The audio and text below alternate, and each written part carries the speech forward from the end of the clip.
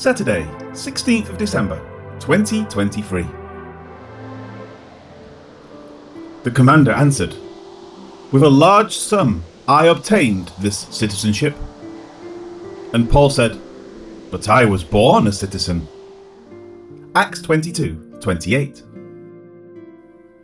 While preparing to have Paul scourged, the centurion was alerted to the fact that Paul was Roman. Hearing this, the centurion told his commander. From there, the commander went to Paul and asked if he was Roman. Paul responded affirmatively. Now it says, the commander answered, "With a large sum I obtained this citizenship." The words bear emphasis. I, great sum, this citizenship bought.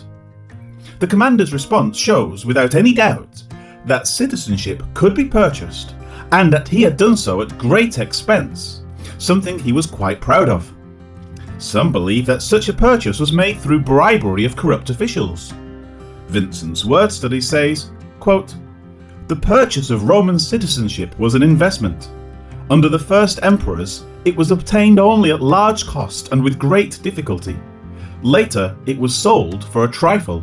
End quote. If that doesn't sound like the US today, it used to be an honour to earn citizenship. Now it means nothing.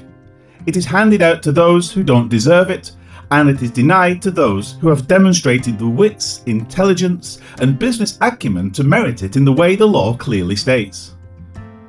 The word translated as sum is kephalaion. It is used only twice in the New Testament, here and in Hebrews 8:1, where it is translated as the main point. It comes from kephale, meaning the head, a cornerstone, or even the primary head of something, like a ruler. Also, the word translated as citizenship is politeia. It indicates, quote, citizenship, concretely, a community, commonwealth, freedom, end quote, Strong's. Its only other use is in Ephesians 2:12, speaking of the commonwealth of Israel.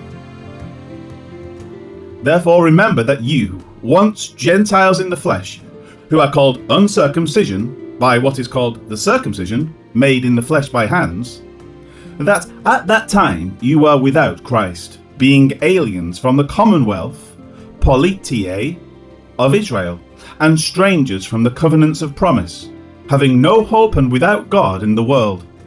But now in Christ Jesus, you who once were far off, have been brought near by the blood of Christ. Ephesians 2:11-13. Now, and understanding the commander's words, it next says, "And Paul said, but I was born a citizen." Again, the Greek is more emphatic. It reads, I, and even, was born. This means that he was born into a family who were already citizens. Many theories have arisen as to how he obtained it, but Ellicott may be correct. Quote, "Many of the Jews who were taken to Rome by Pompeius as slaves first obtained their freedom and became libertini, and afterward were admitted on the register as citizens. The mention of kinsmen or friends at Rome, Romans 16:7, Romans 16:11, makes it probable, as has been said, that the apostle's father may have been among them." End quote. Life application. Think about what this conversation means in relation to the world today. Something that was once highly cherished, even precious and or life-saving, eventually meant nothing at all. The leaders of the great and vast Roman Empire squandered what had been built. The mid-level officials had become corrupt and uncaring about safeguarding what had been entrusted to them. Eventually, Roman citizenship had no value at all. Today, the exact same attitude is on display in most of the great and powerful governments of the world. Obtaining US citizenship, for example, is a laughable process that is so misused by government employees that for a quick bribe when no one is looking, even paedophiles can easily obtain it.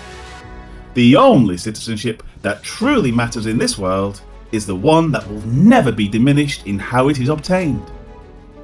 Now, therefore, you are no longer strangers and foreigners, but fellow citizens with the saints and members of the household of God, having been built on the foundation of the apostles and prophets, Jesus Christ himself being the chief cornerstone, in whom the whole building, being fitted together, grows into a holy temple in the Lord, in whom you also are being built together for a dwelling place of God in the Spirit. Ephesians 2:19-22.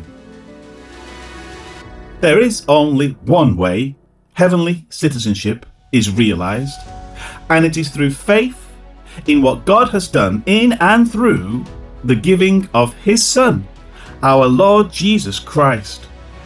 While the rest of the world is hurriedly seeking things that have no lasting value, Jesus Christ's offer stands as an eternal hope for those who come to Him.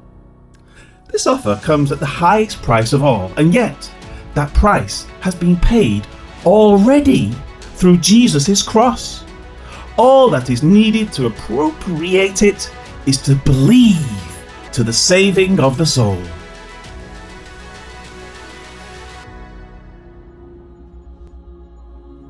Lord God, how thankful we are that there is a hope beyond this fallen world.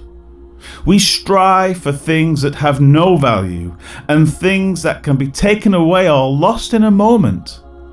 But what you offer is eternal citizenship in a heavenly kingdom. May we be willing to share this good news with those who so desperately need it. To your glory we pray. Amen.